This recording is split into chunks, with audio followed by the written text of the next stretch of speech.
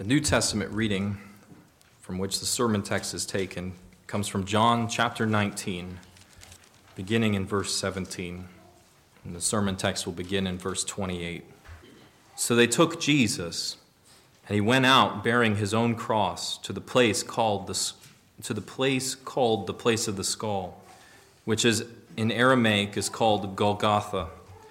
There they crucified him, and with him 2 others, one on either side, and Jesus between them.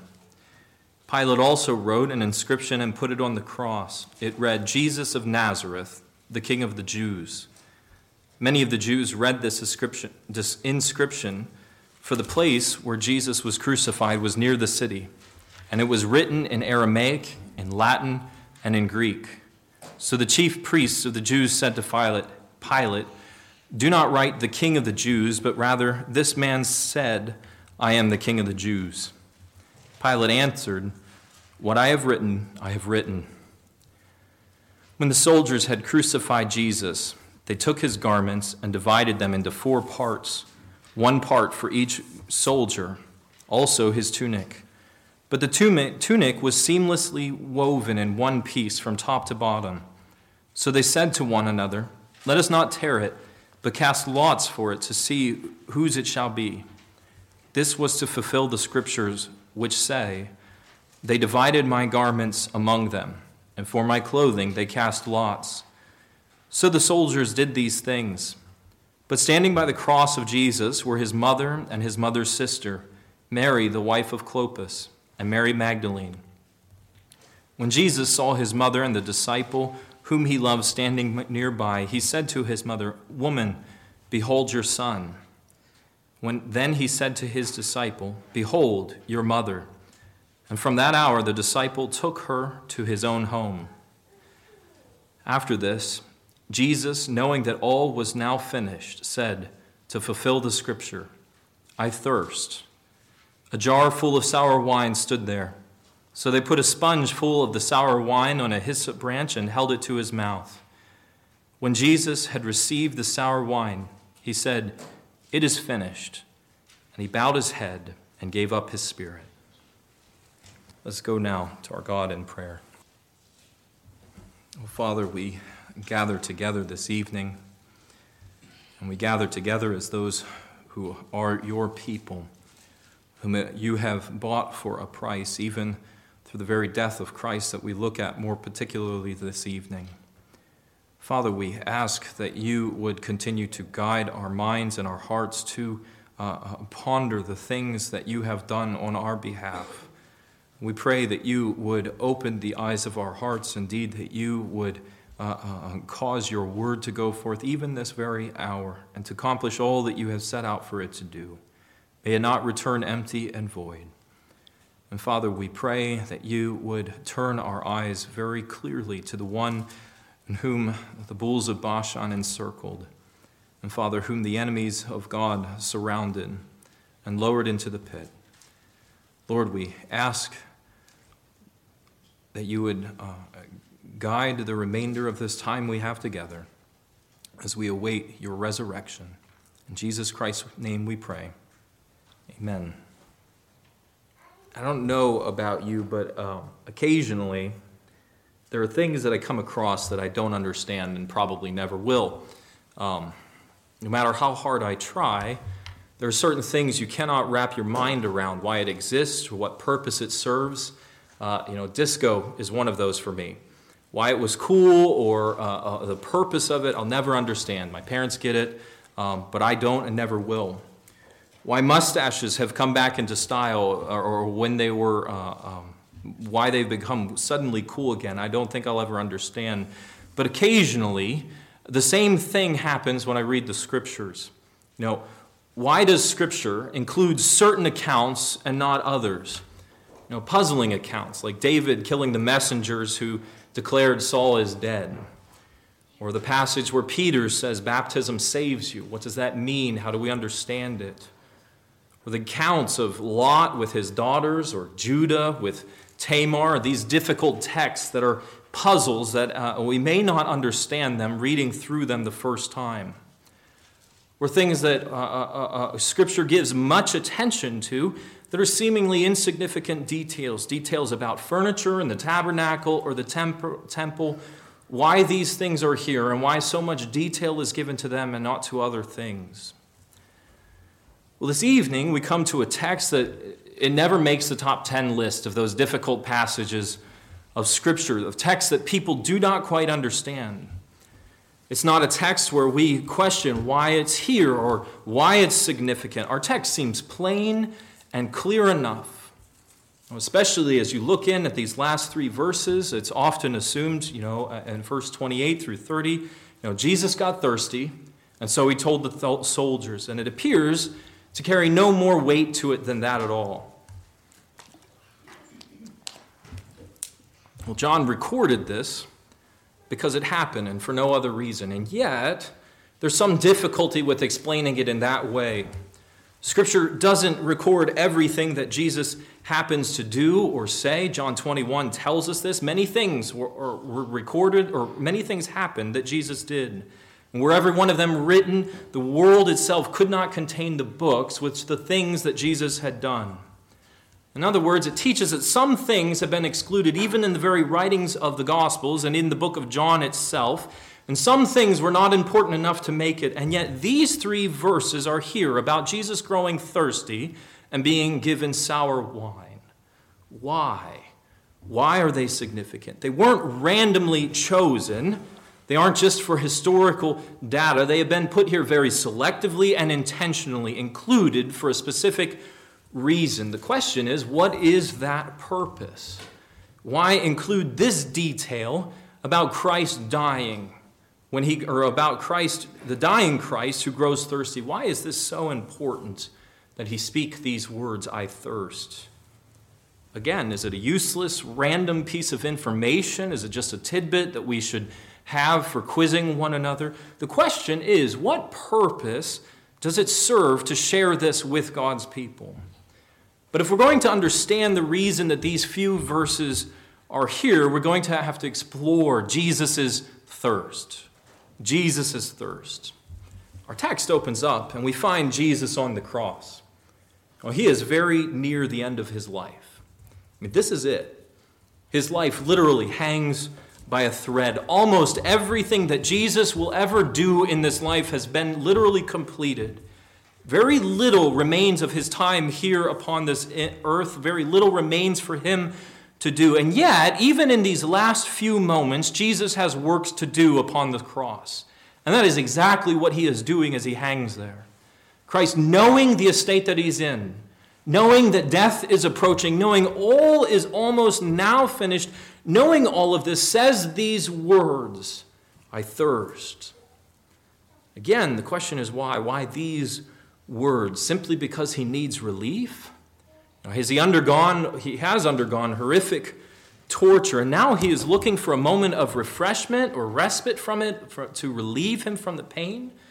Or is there something more significant, more important going on here? Well, Scripture answers this question for us. Jesus isn't looking for relief from the pain. He is not looking for respite. Matthew 27 speaks against this idea. Before he's crucified, before he is hung on the cross, he is offered wine mixed with gall. And the idea is that it is a drugged mixture to dull the senses, to make the pain that you will undergo as you're being crucified more bearable, or more tolerable. And yet in Matthew 27, Christ refuses this relief. He would not drink it because he has work to do. This is work before him. He must stay focused. And so if that is the case, if from the outside, Christ is not suddenly looking for escape from the pains of death that are upon him, why would he look for relief now? He knows he is about to die. He knows his flesh is fading. He knows all was finished. He knows this is the end. Why ask now? What is it that Christ is drawing our attention to? What is it about his thirst? Like many things that happen in Jesus' life, the Old Testament illuminates what Christ is doing here. The Old Testament often speaks about thirst. It often speaks about this condition of being thirsty. And when it speaks, when the Old Testament speaks, it speaks about thirst as being part of the curse. Thirst comes from the absence of water. The Old Testament plays in this all over the place. Water is considered a blessing from God, and its absence is considered cursing. When God speaks of blessing the people as they enter the land of Israel in Deuteronomy 8, he says, "You will enter a land that is filled with streams of water, fountains and springs flowing with good water." Language of the blessings of God are included upon these people. Streams of living water will be abundant for these people as they enter into the promised land. Psalm 42 says that as a deer pants for water, so my soul thirsts for you, O God, O you for the living God. Again, the ideal is when we commune with God, it is like drinking from a stream of water. It is something that brings life. And then you see the same idea in Jeremiah chapter 2 when God says, "My people forsake the fountain of living water for broken cisterns that hold no water." And here it's clear the idea is that God holds the blessings of life, and that life and blessing is communicated in water, in the imagery of water. And then thirsting no more. And the reverse is true as well throughout the scriptures. Israel, when they are brought out of Egypt, the people complain to Moses saying, "Did you bring us out to the desert to die? For we have no water to drink." And it's very clear, the image is God cursing us here? Did he bring us out to curse us and leave us in this abandoned or in this vast wasteland? Has he abandoned his people? Or you come to a place like Deuteronomy 28, verses 47 and 48, a passage about blessings and cursing specifically. And it says, if Israel does not serve the Lord, then the Lord will send enemies against them, and they will hunger and thirst and be naked and lack everything. They won't even have basic needs, but you will long for a drop of water to cool your tongue. Reminds you of the rich man and Lazarus in Luke chapter 16. Lazarus in torture, in the pains of hell, undergoing the curse of God, literally, says to Abraham, "Send Lazarus that he might dip his finger in water to cool my tongue. For I am in anguish in this flame. One drop to quench my thirst, to ease this curse upon me." Clearly, thirst is an image used throughout the whole of the Bible to show God's cursing and indeed even his judgment. And that is exactly what Jesus is undergoing in his flesh and blood when he says, "I thirst."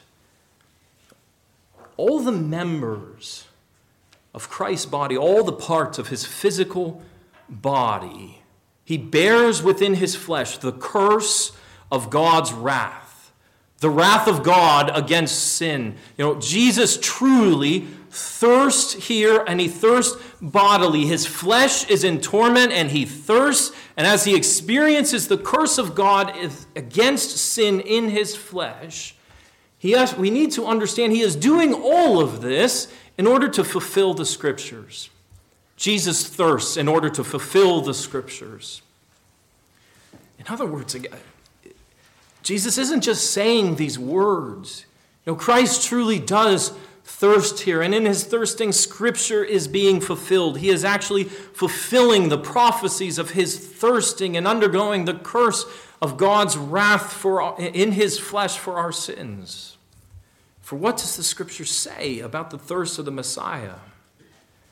Psalm 22, the psalm from which we read, it tells us that when Christ is poured out as an offering, and evildoers encircle him as his hands and feet are pierced when lots are cast for his garment. Verse 15 tells us, "My tongue sticks to my jaws."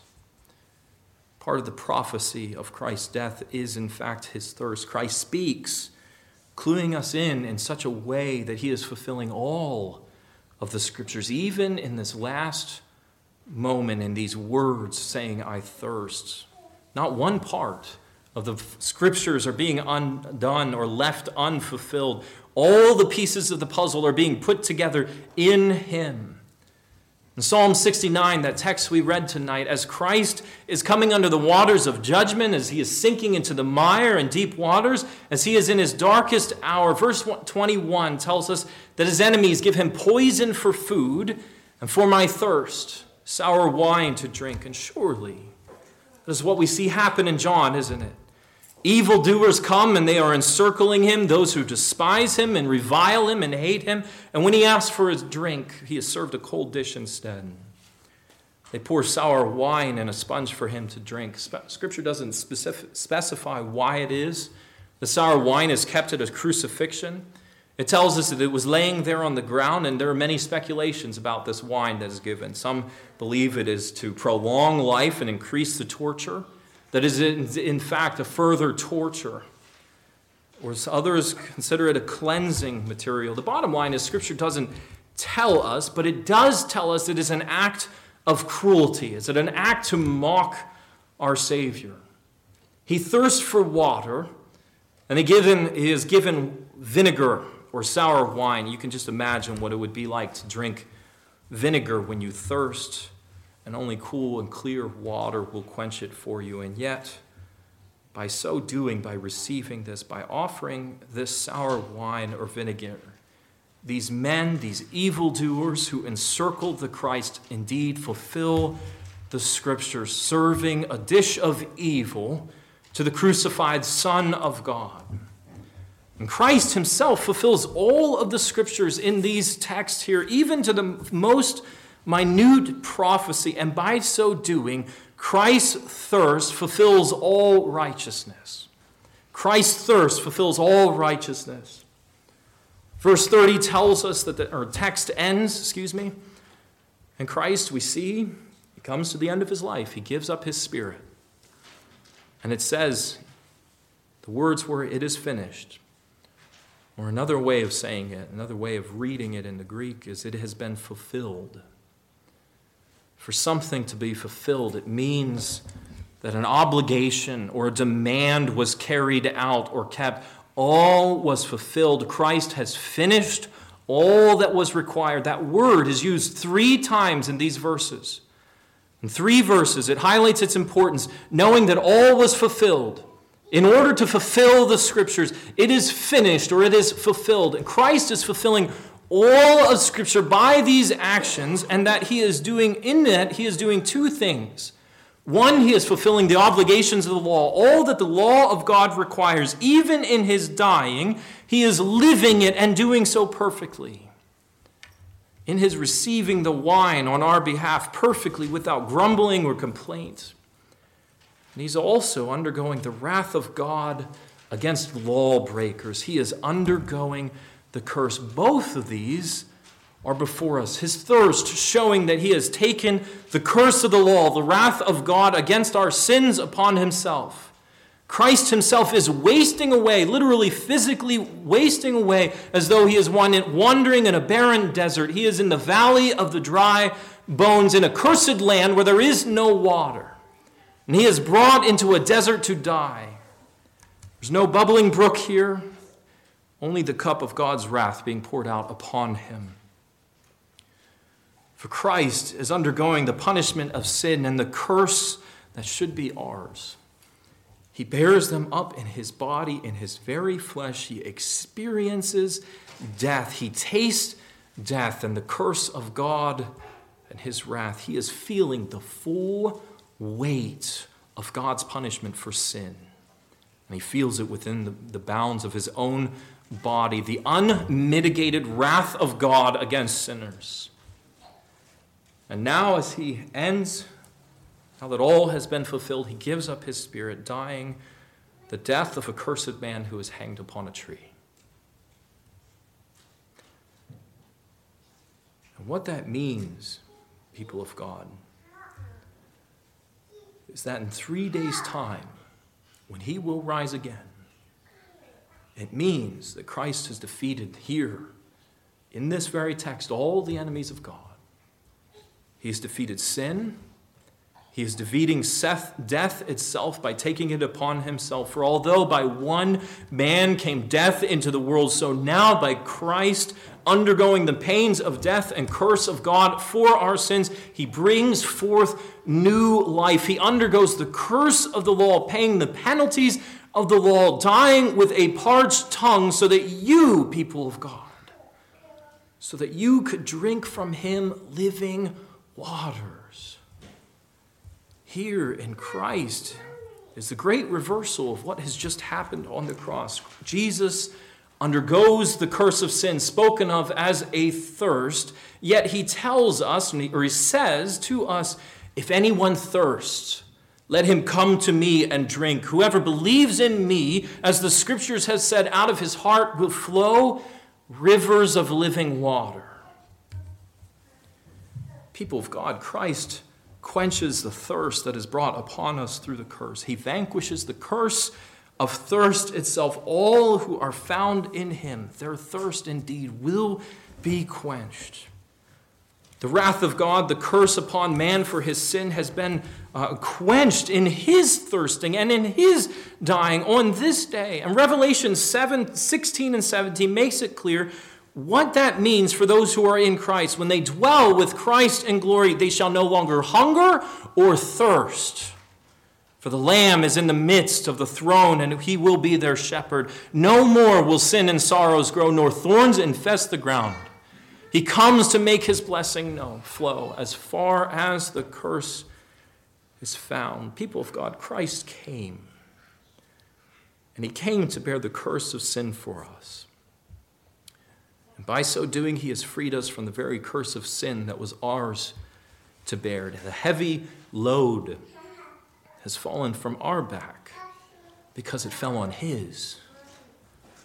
May we drink deeply of Christ, who is the fountain of living water. May we know that we are free to hunger and thirst after righteousness for his sake.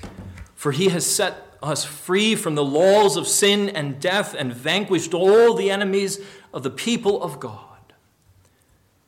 People of God, come. Come to him who is the living water. Come, you who have no money, nothing to offer. Come, buy and drink. And as we drink of Christ, as we become partakers of him by faith in his death and his resurrection to bring us salvation, may we too hunger and thirst after righteousness. For this is our reasonable service. May we flee the broken cisterns of our idolatrous hearts, for they will never quench our thirst. They will never satisfy. May we flee to the one who drank from the dregs the judgment of God against sin in order to bring his people to the streams of living water. Amen. Let us pray together. Our Lord, we come before you, and we are undone. For we see one who was a perfect sacrifice, one who is the very Lamb of God who comes to take away the sins of the world. This one who this night bore the sins of your people upon the cross, who was hanged, who became a man cursed in order that you might bring life. Father, we pray that you would turn our eyes to him. May we never lose sight of who we are in Christ and what he has done and accomplished on our behalf. Father, we ask that you would continue to draw us ever nearer to yourself by turning us and seeing the penalty that you have paid on our behalf, the penalty that we so rightly deserved. And we pray all these things in Jesus' name. Amen.